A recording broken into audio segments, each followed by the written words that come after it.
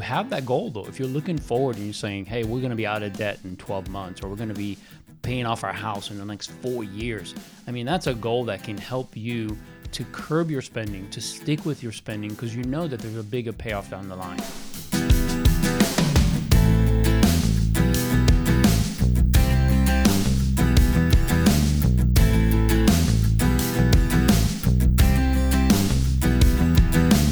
Welcome to Getting Money Right, a show dedicated to helping you achieve financial freedom through education and inspiration, so you can be free to pursue your true life's purpose. We are your hosts, Leo Sabo and David Thompson, and on this episode of Getting Money Right, we're going to answer more of your financial questions. That's right. Lately, we've received a lot of questions, either through social or just talking to people one-on-one. And so we're just going to dive right into those questions. We knocked out 3 in the last episode, and so I think we're going to be able to knock out 3 more today. So the first question that came up was, we've created a budget and set aside an automatic draft to savings every month. So awesome. But we're always having to take money out of savings to get through the month. We're just not able to save. So almost a little bit of a question, almost a little bit of a just statement. We can't save. Like, we save, but then we have to pull from it every month. Yeah, well, first, a good job on prioritizing saving. You know, one of the steps to purposeful living that we talk about is to save before you spend. And it sounds like you guys are doing that. So kudos to you. Good job there. Now, how to make it actually work for you? Let's dive into what that looks like. So there's 2 main reasons usually why we would have to take money out of savings to get through a month. First is that your budget is just not, dare I say, maybe realistic. Maybe you hope that you'll spend less than you think you will, and then it doesn't actually happen. So you're not funding your categories adequately. And it's really important that you realize that if you don't do that, it's almost like you're hoping to spend less, but in reality, it's really difficult because that category or those categories need more money. It's just what you need to do. You need to be realistic about how much money you need for these different areas. So that's number 1. And then number 2 is you're not sticking to it as planned. You know, discipline is part of budgeting. You have to stick to whatever category balances you've decided to spend each month. Without that, it's really difficult. So, yeah, this is why we always talk about unity if you're married.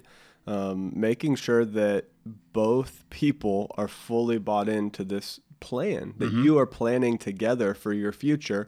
And so when it comes to following the plan, it's a lot easier if both people are in complete agreement to the plan. That's why we always go back to unity. And so, A, your budget may not be realistic. B, you may not be sticking to the plan as described. But I also want to say, if this is your first 6 months of budgeting, let's say you're starting the process, guess what? It's normal. that's right. It is normal to have these kind of things going on, and we don't want you to feel bad or feel weird about it.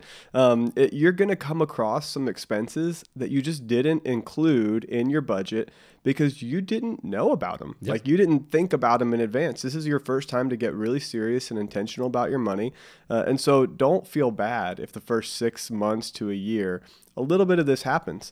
You may not allocate enough money to a category, and you may be learning, hey, I need to move more money over here month to month. You'll need to make 2 basic adjustments. 1, enough to cover the expenses when they come in. Like, hey, I got a car repair came in, whatever it is. You're going to have to make an adjustment and pull from a category that is non-essential and go ahead and make that adjustment for the month. So you may be eating out less that month. You may be going to the movies less. You may buy less expensive food at the grocery store. Right. You may have to lower your grocery budget just a little bit. That's the first way to do it. Yeah, and then the second is that you need to make that adjustment so that in the future, when this expense comes, you're not caught off guard again and having to, again, rob your savings. So anytime an expense comes that's either more than you thought it would be, or it's one of those things like David said, you just didn't think about it when you created your budget. Because let's be honest, it's hard to think about every expense you have in the course of a year. So when 2-3 months down the road, you get that expense that you didn't think about, then you have to make that adjustment, as David said, to cover it for that month. But then you also have to think about, okay, how can I be prepared next time? So let's say an extra birthday happens, right? You didn't think about a person that you always buy a gift for. Well, that's an extra, let's say, $50 for the year that you have to allocate toward gifts.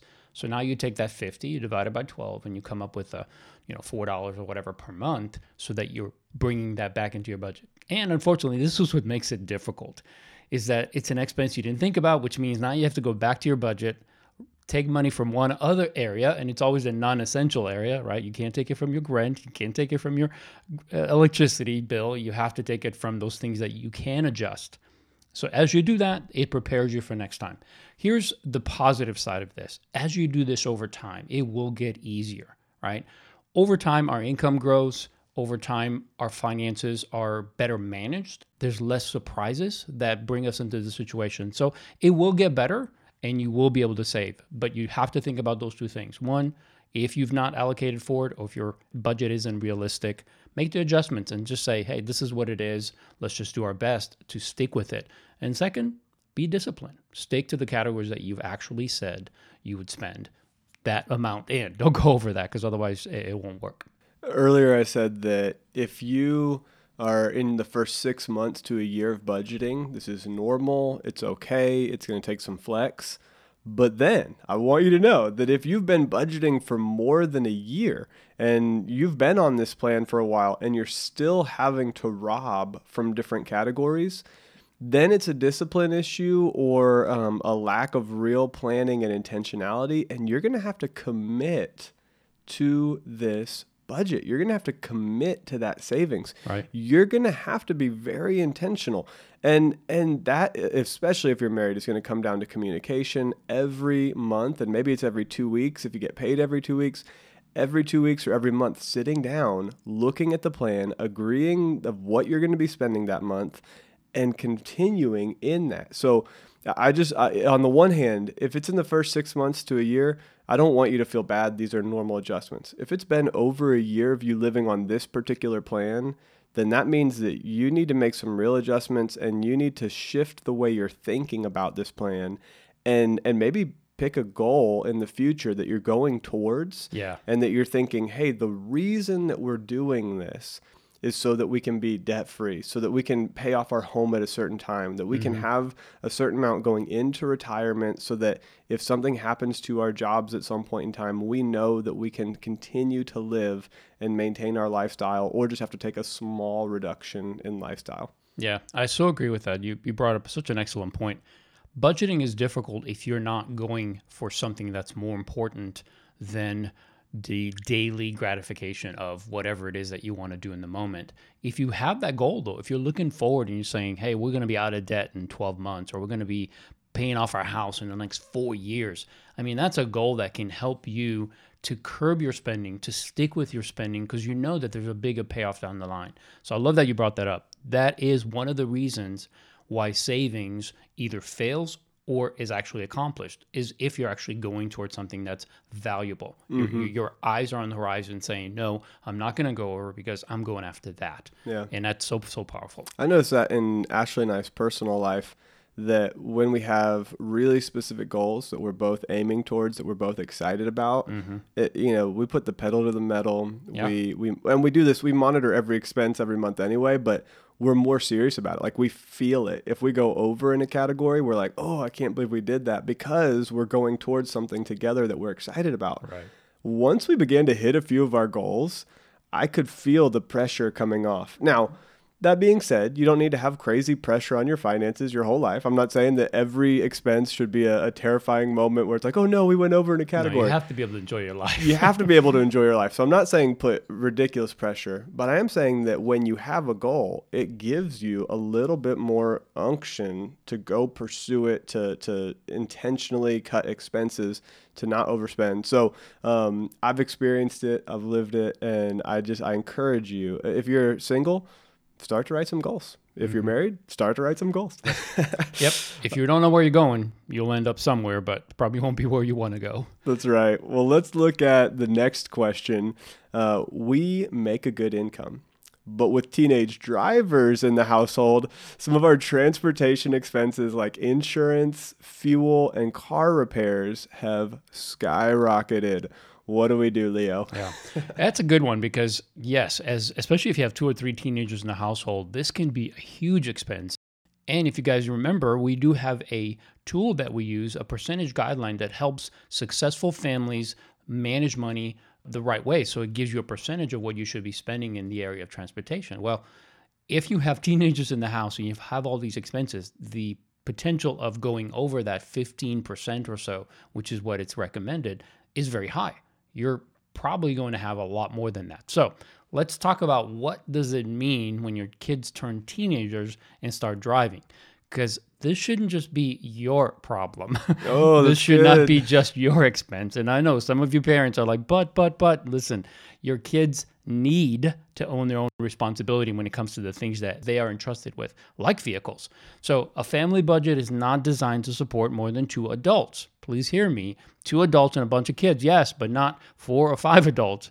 If your kids are past 16, they should be working to provide for some of those expenses themselves. Now, maybe not 100% of them, but certainly they should help.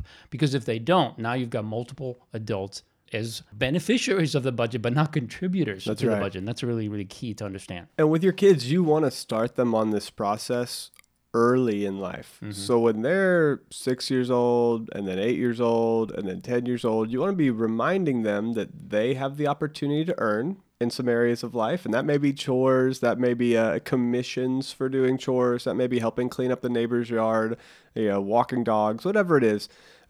Teach your kid a skill. I mean, it could be photography and graphic design. Now I know we're talking about a 6-year-old, an 8-year-old, a 10-year-old. I'm not talking about professional, but I'm saying give them some little things that they can do to earn some money, and then begin casting vision that one day they will need a vehicle. And kind of point to the road. Everybody that they know, probably in their sphere of influence, that is an adult, has a vehicle. And it's okay if they don't, but if the majority of people have a vehicle, so say, son, daughter, one day you are going to need a vehicle. And so we're going to begin saving for that today. And maybe you match them as they go. But now you've set that vision early on. You've set the expectation early on. You reinforce it every couple of years or maybe every couple of months to just continue to let them know, so that when they get there, they're ready. I remember when I went to go buy my first car, my parents were phenomenal. They taught me a lot of great things, but I knew nothing about vehicles, and I had not been saving for years. And so I went and I bought like an $8,000 car, but I didn't have $8,000. Yeah. And an $8,000 car turns out to be like $250 a month. And I think I was earning, maybe $300 to $400 a month as making like $5.25 at the movie theater, just making popcorn and selling concessions.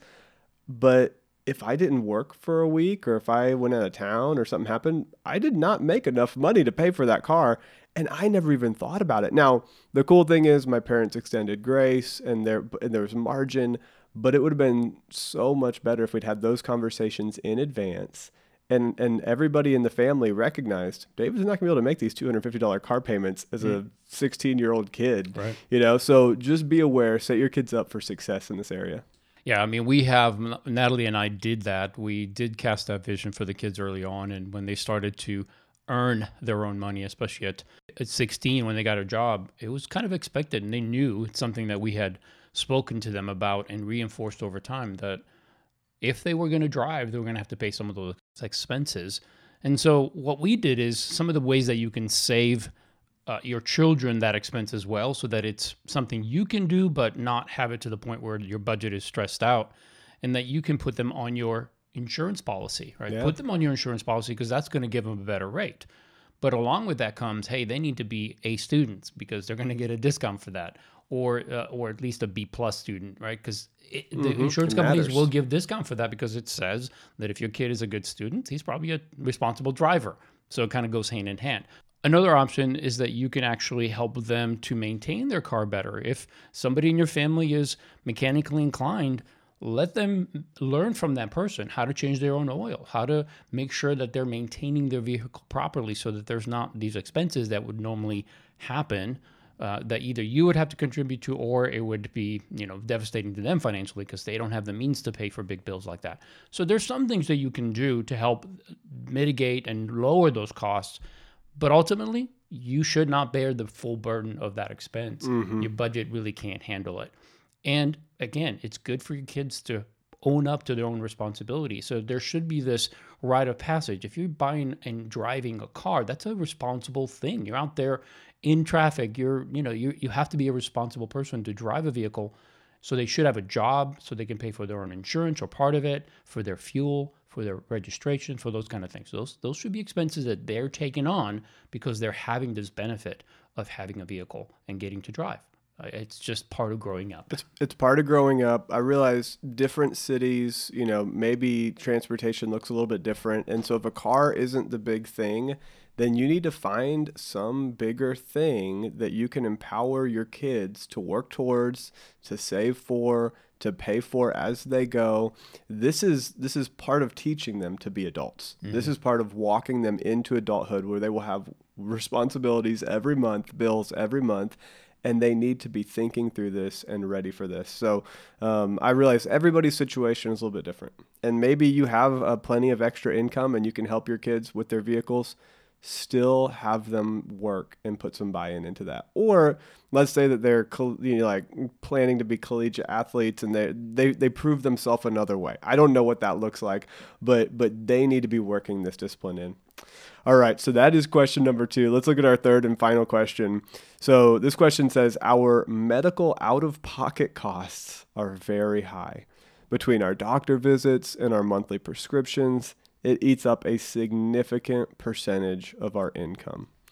So, Leo, this is a big one. Mm-hmm. This is tough. You have monthly out-of-pocket costs. You have, and maybe it's not even monthly. I mean, this situation looks like it's pretty consistent, but mm-hmm. Let's say you're in a place where maybe every few months or every year or two, there's something coming up medically. What do you do? Yeah, this is a tough one because it's not something that people are looking to overspend in. It's not I think I'm just going to go have another procedure. It's nothing like that. This is somewhat happening to me.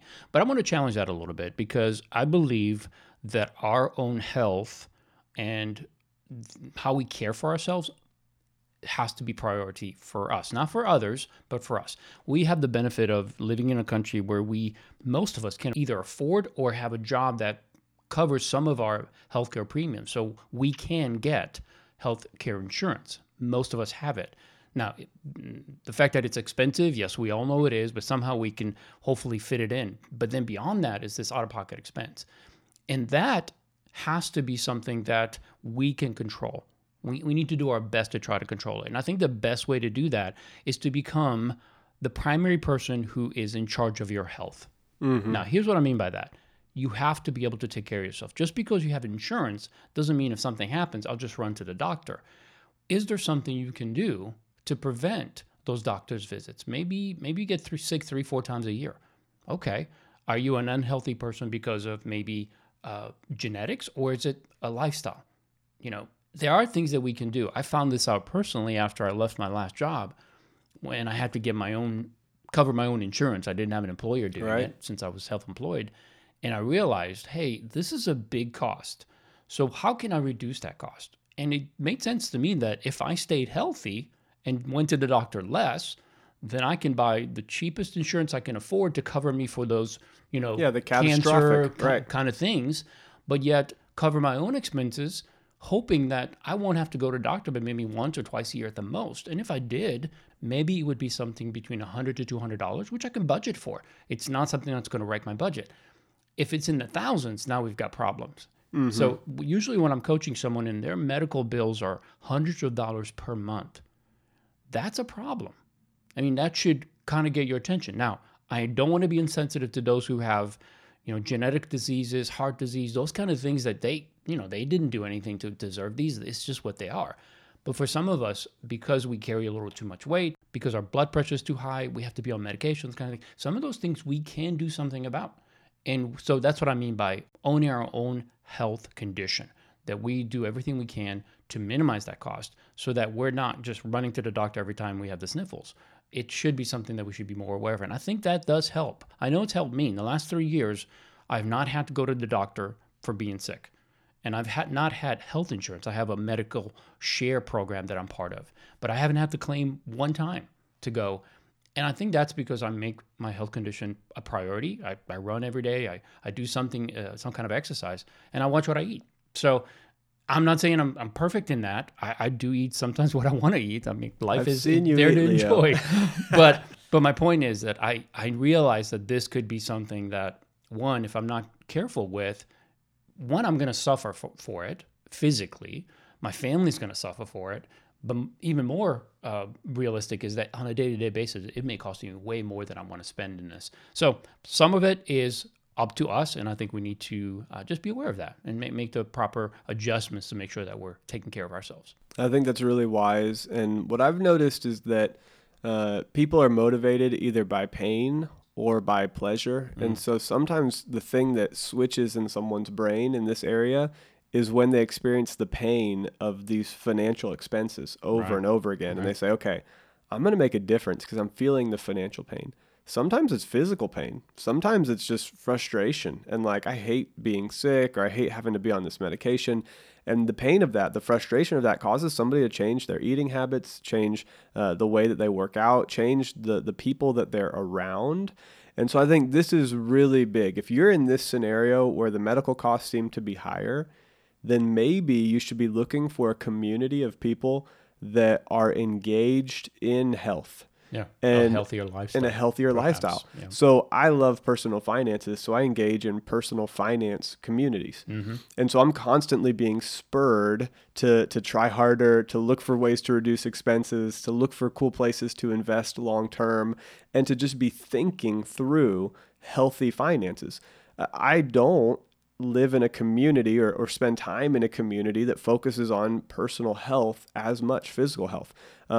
But I have enough people around me. I do enough things. I'm even inspired by what Leo does. I've seen what he does. I've seen the way that he takes care of himself. And so the people that you put yourself around will influence your physical health, your financial health, your spiritual health, fill in the blank. Mm-hmm. And so if this is a place, I know it sounds funny, it's a long-term solution to this problem, but getting around a community, if that means that you go to a Weight Watchers program or an Orange Theory thing or the local gym or fill in the blank, find something where you're around people who are having this conversation, because it will motivate you either by the pain of seeing the problems or the pleasure of being around people that you love and trust and respect and doing what they're doing. And there's a value to that. So who you hang out with matters. I don't remember who it was. I want to say it was Tremendous Joe Jones that said, you become the average of the top 5 people that you spend time with. Right. And so I want to be like Leo. So I spend time with Leo. And I have some other really cool people in my life that I spend time with because I want to be like them. I want to learn and grow. And so iron sharpens iron. Mm-hmm. So if health is an issue in your life, find some people that you're spending time with. And the people that don't care at all about their health, you may love them. You may still find ways to connect with them, but you may have to lessen the time with them and move into more time with people who care more about their health. Well, your physical health is so important because it plays into everything that you do. So if you can find a way to improve your physical health, and that also reduces your financial burden in the medical side of things, then that's a good thing. So again, we're not saying this to anyone that has a medical illness that is not due to their own behavior, but we are saying that in America, we have so many benefits, right? We can get every kind of food we want. So that has had a negative impact on our society. I was doing some research the other day, and almost 60%, 58.5, I believe it was the number, of Americans are obese.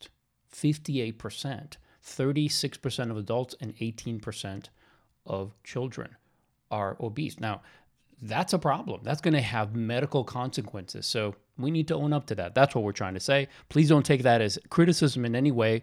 We love you. We want you to be successful in every area of your life. And this is one of those things that it does impact our bottom line, the dollar, or the amount of money that comes out of our pocket if our health isn't good. So that's on the more theoretical or psychological side. But on the personal, practical side, how can we take better care, or how can we manage this expense better? And I think one of the ways that we can do that is to take personal charge of the medical treatment that we engage in. A lot of times when we go to an expert, we've been kind of trained in our country, especially because we have so many specialists that we're trained that we just kind of give ourselves over to this person. This person is going to tell us what we need to do. But I think that's foolish in so many ways, because we kind of think of this idea that this person can't do any wrong. Well, first of all, nobody's perfect. Even doctors, even specialists don't have the answer to everything. And so we should never give that responsibility of our treatment to someone else. We should engage them with it. We should talk about our treatment. We should ask questions. We should do everything we can to get the proper treatment, but it shouldn't be blindly so. And sometimes that happens. Sometimes we go into a doctor's office, our brain switches off, and we just say yes to everything. Let me give you a quick example. My daughter Rachel was pregnant a little over 3 years ago with our first granddaughter. And she went to the doctor. It was her first pregnancy, so she didn't know to ask any questions. She went in. They said, well, we need to do some blood work. They did the blood work. Well, they did this DNA testing that was supposed to make sure that the baby didn't have certain deficiencies or whatever. Not that there was going to be anything they could do about him, honestly, because she was already on medication. On some prenatal vitamins and those kind of things. So she was doing everything she could to make sure that this baby was going to develop well. But they did this test. They didn't tell her what the test was. They just said, we need to do this test. And she said, sure. Well, they did the test. She got a bill for over $2,000. Wow. Out of her pocket. And this was with insurance. She had insurance, full coverage insurance. And when she went and talked to the doctor about it with the staff and said, what's this about? Well, this is what the cost. The insurance doesn't cover it. And because she didn't ask the question, she was stuck with having to pay the bill. Sometimes that happens to us. I know all of you who are listening have probably had that happen at least once, where you didn't ask the question, and here you are, stuck with the bill because they did a test that you could have said, no, thank you, but I don't think that's necessary. So that's what I mean. If we can minimize that and just look at different treatment options, the tests that we take, the medication that's prescribed, even finding ways to save with like prescriptions, like GoodRx is one of those apps that if you're going up to the counter to pick up your medication and it's a certain amount, see if you can get that discount. GoodRx is an app that you can get. And many times, because of the way it works, it allows for discounts that are offered that you and I may not know anything about. So it may reduce those expenses. There are practical ways you can do it, but I think the main ones is take care of yourself. And number two, make sure that you're the primary person that's making decisions on your treatment. Take the advice of the doctors, but make sure that you're the one in charge. That's great. Well, I really hope that you've enjoyed this episode, and I'm so thankful that you joined us. If you find it helpful, please rate, review, subscribe on Apple Podcast or whatever podcast app that you're using. And I just would say, please leave us a recommendation on your social media page. In order to gain access to this podcast, the show notes, financial tools, and other relevant things to this podcast, go to leosabo.com. And Leo, what else can people do to spend time with you? Well, honestly, that's kind of where I hang out, leosabo.com or social media. You can find me if you have questions, if there's a way that I can serve you. Please come there and you learn everything that I do, everything I'm passionate about, and how I might be able to help you. That's great. And if you want to spend some time with me, go over to stewardshippastors.com or check me out on social media, David Thompson. On Instagram, it's David Thompson Jr. And you can see what I'm up to, what Ashley and I are doing, and what's going on in work. You can also see more about the book, Jesus on Money, at stewardshippastors.com. I'm really excited about it. It's coming together really well. I've been taking a graduate course at the local seminary, and I am learning a ton, which has allowed me to add more to the book than I ever thought possible. So I know you're really going to enjoy that when it rolls out.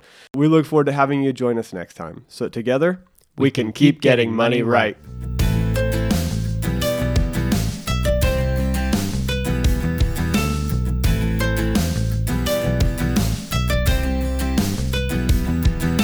People are motivated either by pain or by pleasure. And so sometimes the thing that switches in someone's brain in this area is when they experience the pain of these financial expenses over and over again. And they say, okay, I'm going to make a difference because I'm feeling the financial pain.